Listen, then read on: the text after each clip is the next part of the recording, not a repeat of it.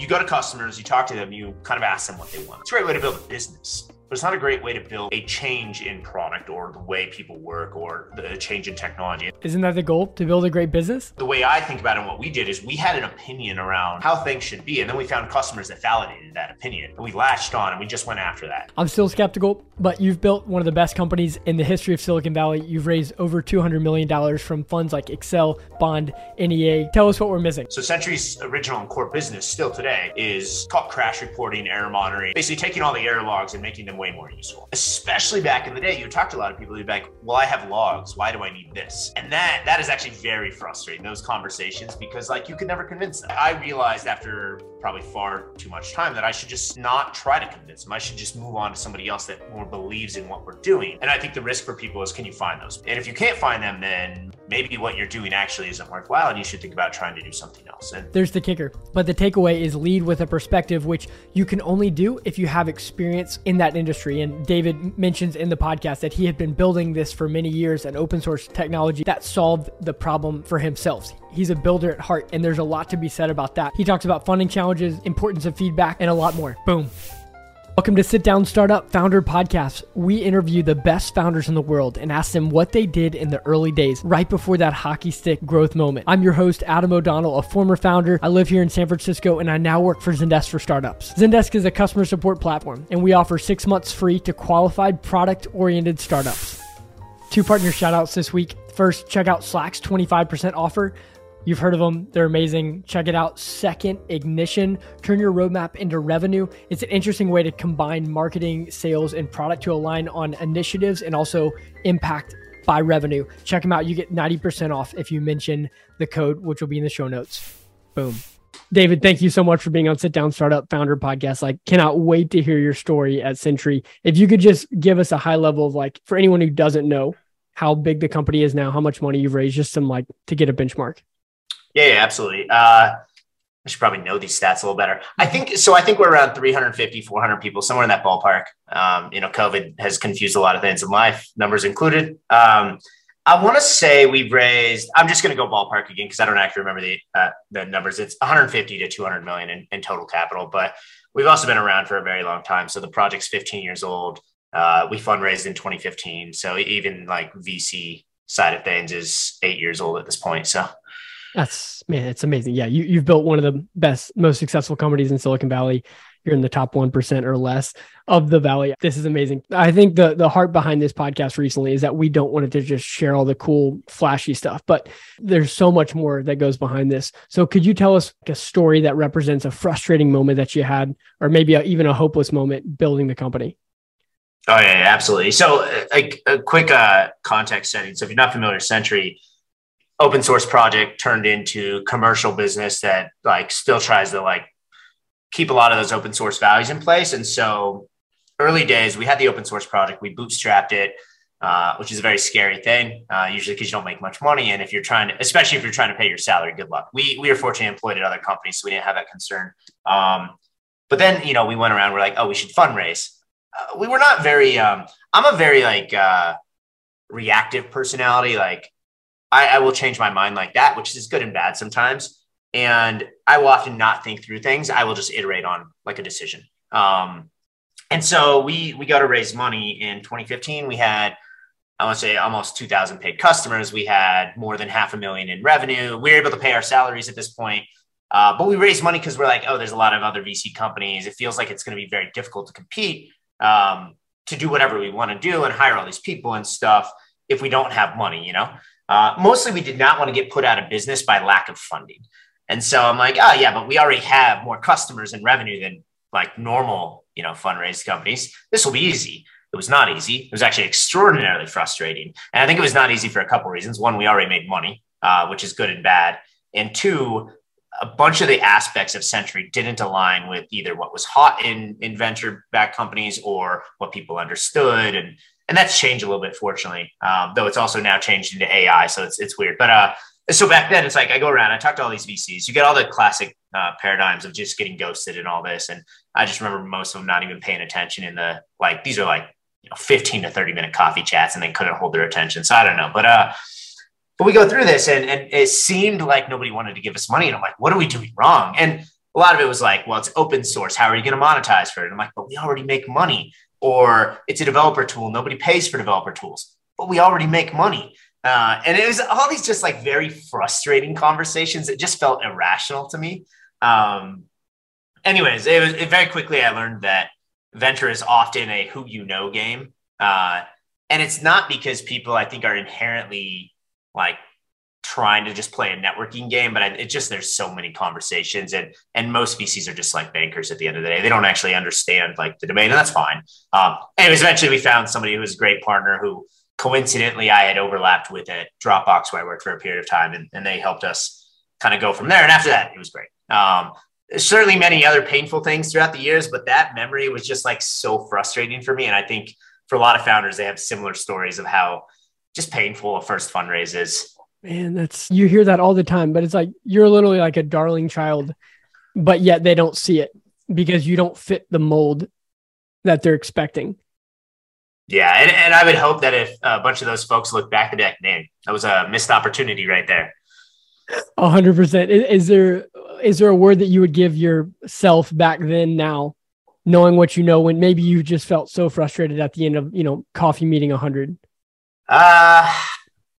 I don't know, because I get frustrated by any of these things that are irrational. And so I don't think I could have fixed anything. And the saving grace was we had money. We would have just operated differently. We would have been a little bit more conscious of spend. I would argue we would have been more distracted by the business side. Like we were always commercializing, and we knew we needed to make money, and that was important to us. But having money versus not having money changes your focus and your priorities, right? And we just really wanted to build the product, build the technology. And to do that, you need money. So, but yeah, I think you just got to tough it out, see what happens. Like one thing, here's what I'll say. You look back in your life and you're like, that seemed like a bad thing. And there's this anecdote, this like story. I don't remember what it's called, but there's this story I love.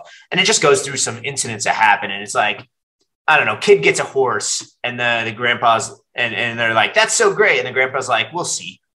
Kid breaks his leg on the horse. And the grandpa's like, oh, or they're all like, oh, that's so terrible. And the grandpa's like, we'll see. Kid can't go to war because his leg's broken, rinse and repeat. And that's how I think about a lot of things in life. Everything leads to the next thing. It doesn't really matter. Just, it's a set of decisions. There's always more to be made. I think good things there's always going to be opportunities, I guess. Man, I can tell that hopefulness. That's just a theme in the Valley of all the founders that we get to interview here. It's like, there's just a resilience because you know that there's more opportunity and nothing hinges on one VC's decision or one customer's decision. Yeah, absolutely. Yeah, that's good. Well, help us with going back to the early days for founders who are deciding to go all in on something or just continue testing. How much validation did you get before you started building, or did you build something and then start validating it? Yeah, so that's tricky. And I think this is probably my weakest area, is because like I just built a lot of open source software back in the day, and Sentry was one of the many things that was used by other companies. And for me, I just built it because it was fun, because I was getting this like positive feedback from peers that they wanted to use it, and they were giving me basically ways I could improve it. Right. And that I'm like a builder at heart. And so that was like a big deal for me. And by the time we even bootstrapped it, like day one of bootstrapping, we had paid customers because people were just ready to pay. We didn't have a free account, mind you, but they could just run the open source self-hosted. It didn't matter. And so I feel like we already had product market fit before we even charged money. And so we were kind of lucky in that regard, but we had also spent, several years developing the open source project and stuff. And it was clearly useful when we built it for ourselves first. Like I was running in production at every company I ever worked at. And I often give this advice to founders, and I'm like, because there's a methodology of product, and specifically enterprise product is a worse version of this methodology for me. You go to customers, you talk to them, you kind of ask them what they want or what they're looking for, and then you build that. And I don't think that's the right way, let alone to do R&D. It's not the right way to build like genuine product that's going to be successful. It's a great way to build a business, but it's not a great way to build like a change in product or the way people work or the change in technology. And so the way I think about it and what we did is we had an opinion around how things should be. And then we found customers that validated that opinion, and we latched on and we just went after that. And a good example of this is so Sentry's original and core business still today is called crash reporting, error monitoring, basically taking all the error logs and making them way more useful.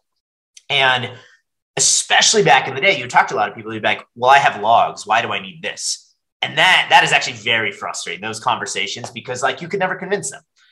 And so I realized after probably far too much time that I should just not try to convince them. I should just move on to somebody else that more believes in what we're doing. And I think the risk for people is, can you find those people? And if you can't find them, then maybe what you're doing actually isn't worthwhile, and you should think about trying to do something else. And I think that's a hard conversation for folks, but if you can find those people, latch on and see what you can do with it. That is interesting. Is there any conversation, I know it was a while ago, that you could zoom into, even maybe not given the name, that where you kind of felt that just like you're driving your head against a wall, you're trying to change their mind, you're trying to educate all these things, but it wasn't working, and kind of that enlightenment? Yeah, absolutely. So I'm not a salesperson. I'm much better these days than I was. I used to be absolutely terrible at this, right? And I went into a big, we'll call it a communications tool company, where I knew some of the team. They were still a little bit smaller, but I figured because I knew the team, like getting them to use Sentry would be easy. They would clearly see the value prop. They were kind of my peer in the industry. They were smart. They were sort of in that era of like technology progress versus just cog at a big, corporate company, And so I go in like with absolute confidence. I'm going to go in and talk to them. We're going to get like Sentry up and running. And they're just like, well, we have Kibana, which is this like logging dashboarding tool, right? And I'm like, yeah, but like, this is not that. You don't understand? And they're like, well, do you think it's going to get like developers to like write less bugs or fix more bugs? I'm like, I don't know. Like, I can't change people. Like, that's your job, And I just went into this and I had like absolute confidence going into it and zero coming out of it. And I'm like, and that was like one of the pivotal things where I'm like, I should just stop trying to convince people that they should switch off this thing and switch to this. I should just find the people that recognize the need for this and focus on them.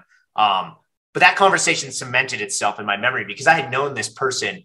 They weren't like a close friend, but I had known the person that I went to talk to, and they ran the like DevOps function. I'd known them for like 5 years or something, And it was a good, like a good moment of recognition that, just having that network alone is not strong enough. People are not going to pay you money just because you're a nice guy or anything like that. Right.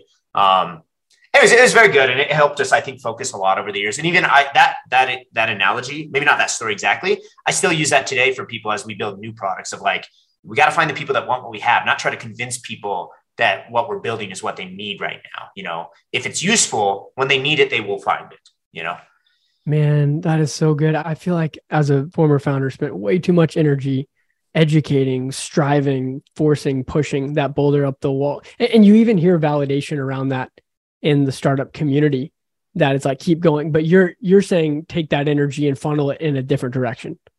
I think, but that also might be my skill set, right? Like I'm an engineer by trade. I'm not a salesperson. It's probably some salespeople can just get that, right? Like I know a bunch of people who have like, they have what I would think is not a useful tool, and they just like crush it from a sales angle of convincing people to use it. And so I think maybe the answer is like, use your strengths. And my strength was just like building a product, having strong opinions about like how to, like intuition, I guess, on like how to do it.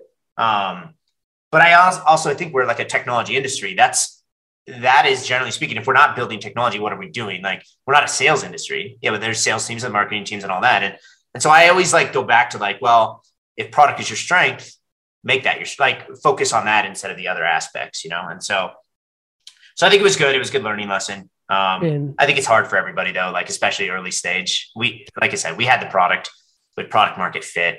I was known, like I had some celebrity status within my community at the time. So there's all these things that just make it easier. And that's why you can't really replicate anything. I love that. That's another trend that I consistently hear.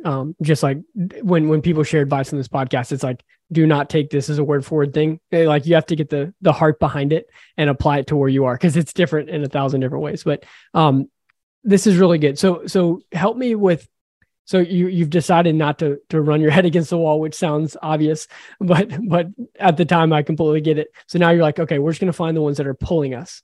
How did you start to find them, and what were the channels or kind of visions around that? Yeah. So I think two key things in Sentry's business that's made us successful. One, I am like an absolutist on brand, like brand marketing, brand awareness as a channel, especially in like developer tools, because if you try to, like, literally a developer, if you try to sell to them, good luck. Like there's so much junk in my inbox, and I don't understand why people think I will read it, let alone respond to it. Like if I respond, it's because I'm mad. And so we focus on brand marketing, and that's like frankly, brand marketing is just being present. It's like making people aware that you exist, not selling them. It's just being in the conversation, right? And so that was number one. It's like we just needed to make sure people knew we existed. And the open source thing helps with that because you get a lot of goodwill, and we would always try to recognize that goodwill and make sure we maintain that, because that helped us with the awareness of the brand, right? And building a good product helped with that, because same thing, you get goodwill, create more awareness, word of mouth, right? So that was one. And then we wanted to build like effectively a market share company, which is not common, frankly, in the IT space. It's usually enterprise, few hundred customers. In fact, there's very, very few companies that have, more than say 10,000 customers, let alone even 1,000 customers. I would actually argue GitHub is the largest in the space from that regard, and a huge anomaly, historically speaking, right? And so we wanted to do market share, and we wanted to do market share because it's great to be able to talk to somebody in the tech industry and have them use your product. And it just makes your life more satisfying, right? So we did that. And then when you approach it, just like any business decision, but with a more extreme scale, where are all the customers we don't have yet? Where are all the developers that can't use our product yet? And so it'd be like, oh, okay, they're building PHP apps. Okay, we need to go make sure PHP is a first-class citizen now. Fix all that, build the technology to make it work, all this, right? Put that on repeat. And that was our entire strategy. And then eventually we got to this point where it was, 2013 to 2015 era or something. It's like, we're like, okay, JavaScript. Everybody uses jQuery, which was this library at the time where you would do animations and dynamic content and stuff. Very different than today. But everybody used it. So we're like, oh, if we could instrument that and make sure people knew when they had bugs in that, every company in the world could use Sentry. We're like, that's the goal. That will get us the opportunity of a lifetime, So we do that. And then coincidentally, technology completely shifts towards JavaScript, the single page applications, React, Ember, Angular, all these frameworks. And that was just the beginning. We see it now, it's even more aggressive than ever. And then, so not only did we recognize the market share opportunity, it coincidentally worked in our favor because it grew even faster and bigger. And the need was clearly there. And we didn't know that, we didn't think about that at the time, but the need was there because, going back to that logging conversation, I've got a team that's building a normal web service where they control the servers. They can just log in and change the code, see what's wrong. If I'm building a mobile app or a JavaScript app, I ship it to the customer. I can't log into their computer to see what's wrong. And so inherently there was that need in that industry. And I honestly don't know why it took us so long to figure that out.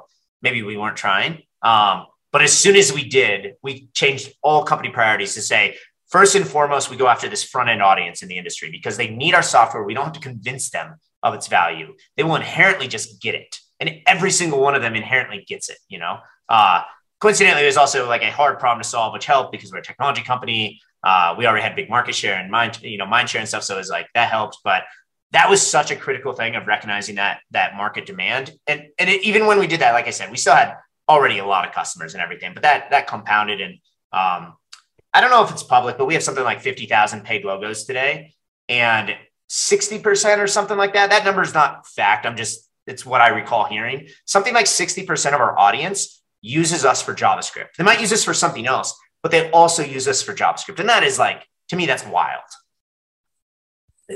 That's an amazing moment. Is there a story or a conversation with a customer or even with your founding team that you could bring us into around that pivotal shift? Ooh, that's a good question. I don't even know, because we had all these very ad hoc conversations back in the day where we're none of us were business people. We're just building stuff. There was a time where we doubled. I'm not even kidding you. Right after we raised our seed round, we doubled revenue in 3 months because we just added a thing to the app that told people when they were over a quota. They just never knew before. And so by that, we literally just doubled revenue, which, by the way, made our next fundraise significantly easier. And so in a lot of this, we were just we just cared about the problem. We wanted to solve it. We wanted more people to use our tech. And so I don't know, there were probably lots of micro conversations, but we were very involved in the community. And so a couple of us were big Python software folks. One of the early hires was big in the JavaScript community. So we did have we had domain knowledge already that helped a lot of these conversations, which to be fair, I think is super, super important. But I don't know that there was anything early that really cemented that. We just kind of recognized things along the way. And to be fair, they didn't all work either. So we went after mobile for the same reason. We're oh, they also have the inherent need. Mobile is still a giant pain for our company from an investment point of view. It's just hard. And it doesn't make sense. I could not tell you why. I don't know why it's so different than, say, the JavaScript community or the other web service communities, and so it's really hard to find concrete like decisions we made or lessons we learned that we could apply, other than that kind of happenstance JavaScript thing where we keenly recognize and we're like, let's go full on front end. That's our first priority and everything, I love it, man. Well, one common thing I've heard is your passion for the problem above making money, above, just all those things. And it sounds like feedback around getting the customers, having those conversations. You were doing this before you even really had a business. Can you tell me just your perspective on feedback in general?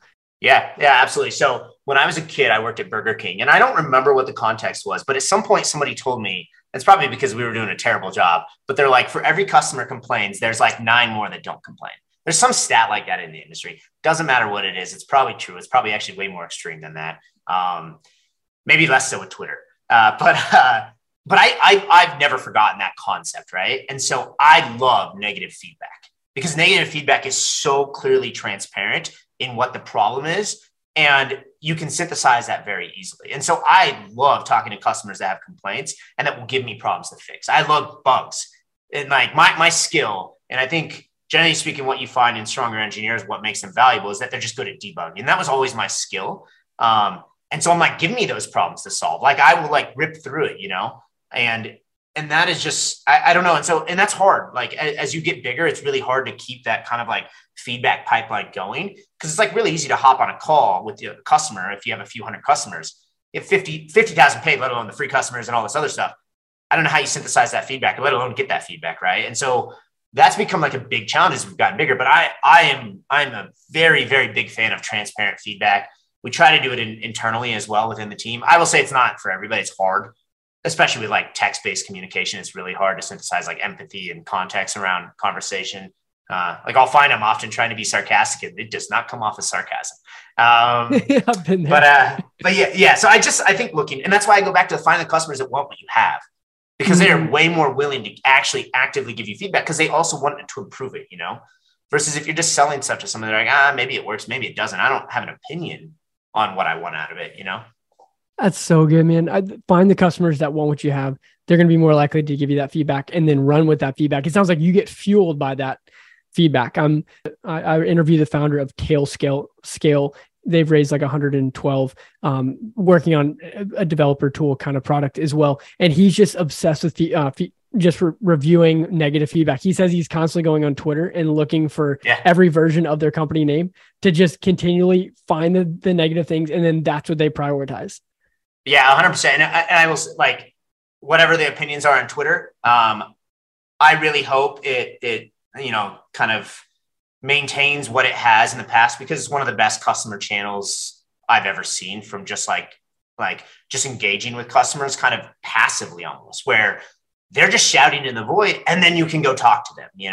They're not like trying to talk to you.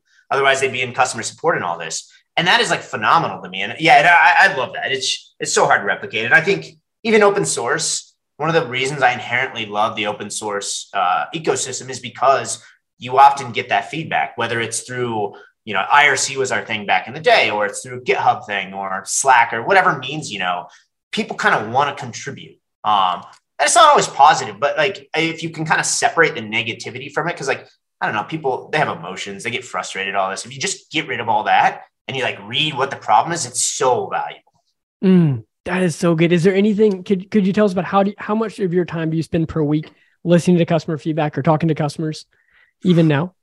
I probably spend more time doing that than anything else. And it's complicated because there's not much else I can do from a hands-on, where I'm not sort of just communicating or kind of giving people feedback in the company. But forever, like as long as Sentry's existed, I've been very engaged in the community. I'd say I'm less these days than I used to be, because I used to be like all over everything, especially on like GitHub and things like that. And even on like Twitter. But I will still say I'm as involved as I possibly can be in conversations where I think there needs to be a voice, or there needs to be reassurance for the customer, or something like this. And so like, I'll find that like people randomly just email me, because if they email me about a Sentry concern, something definitely happens. Like we may not make a change, but like it will not get ignored by any means. Well, that's That is really cool. What is the process like when you see a negative feedback? What first goes through your head? Is this worth it or not? Like, how do you discern if this is something that I need to take and like we need to act on? Yeah. So I think it's complicated because like I'm CTO these days and I have a very loud voice. And so the complexity is like everything I sort of voice my opinion on is not weighted equally, right?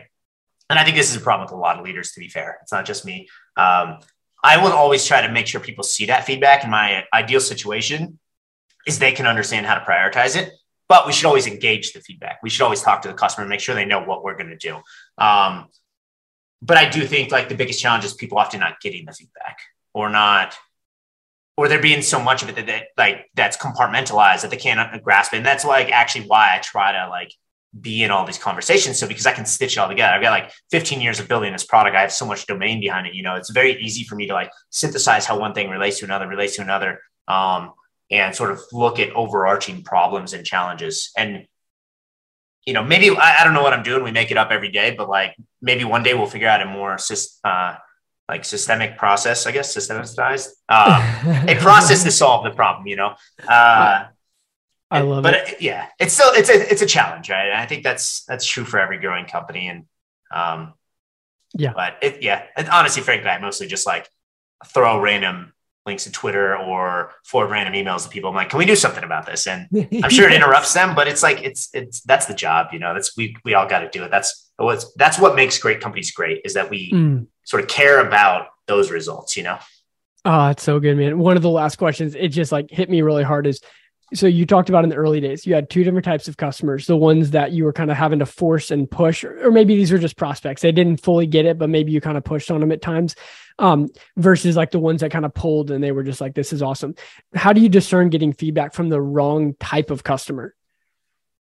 That's tricky. I think you just need an opinion. I think everything needs to be subjective at the end of the day. You need to take in the inputs, have someone make the decision. I am very willing to make decisions. That helps me a lot. Not everybody understands them.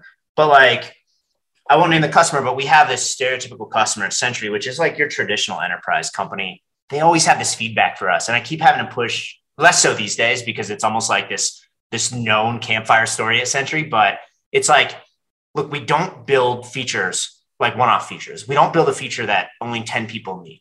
Like if there's not 1,000 customers that need this, why would that be a priority?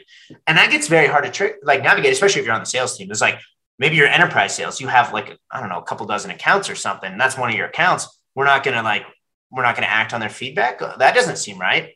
But at the end of the day, it's like in the grand scheme of things, like if you just focus on all these little like sort of edge case features that don't really help the bigger picture, that's a really big problem. But I will say that's very easily measured. It's very easy to put like quantification behind that conversation.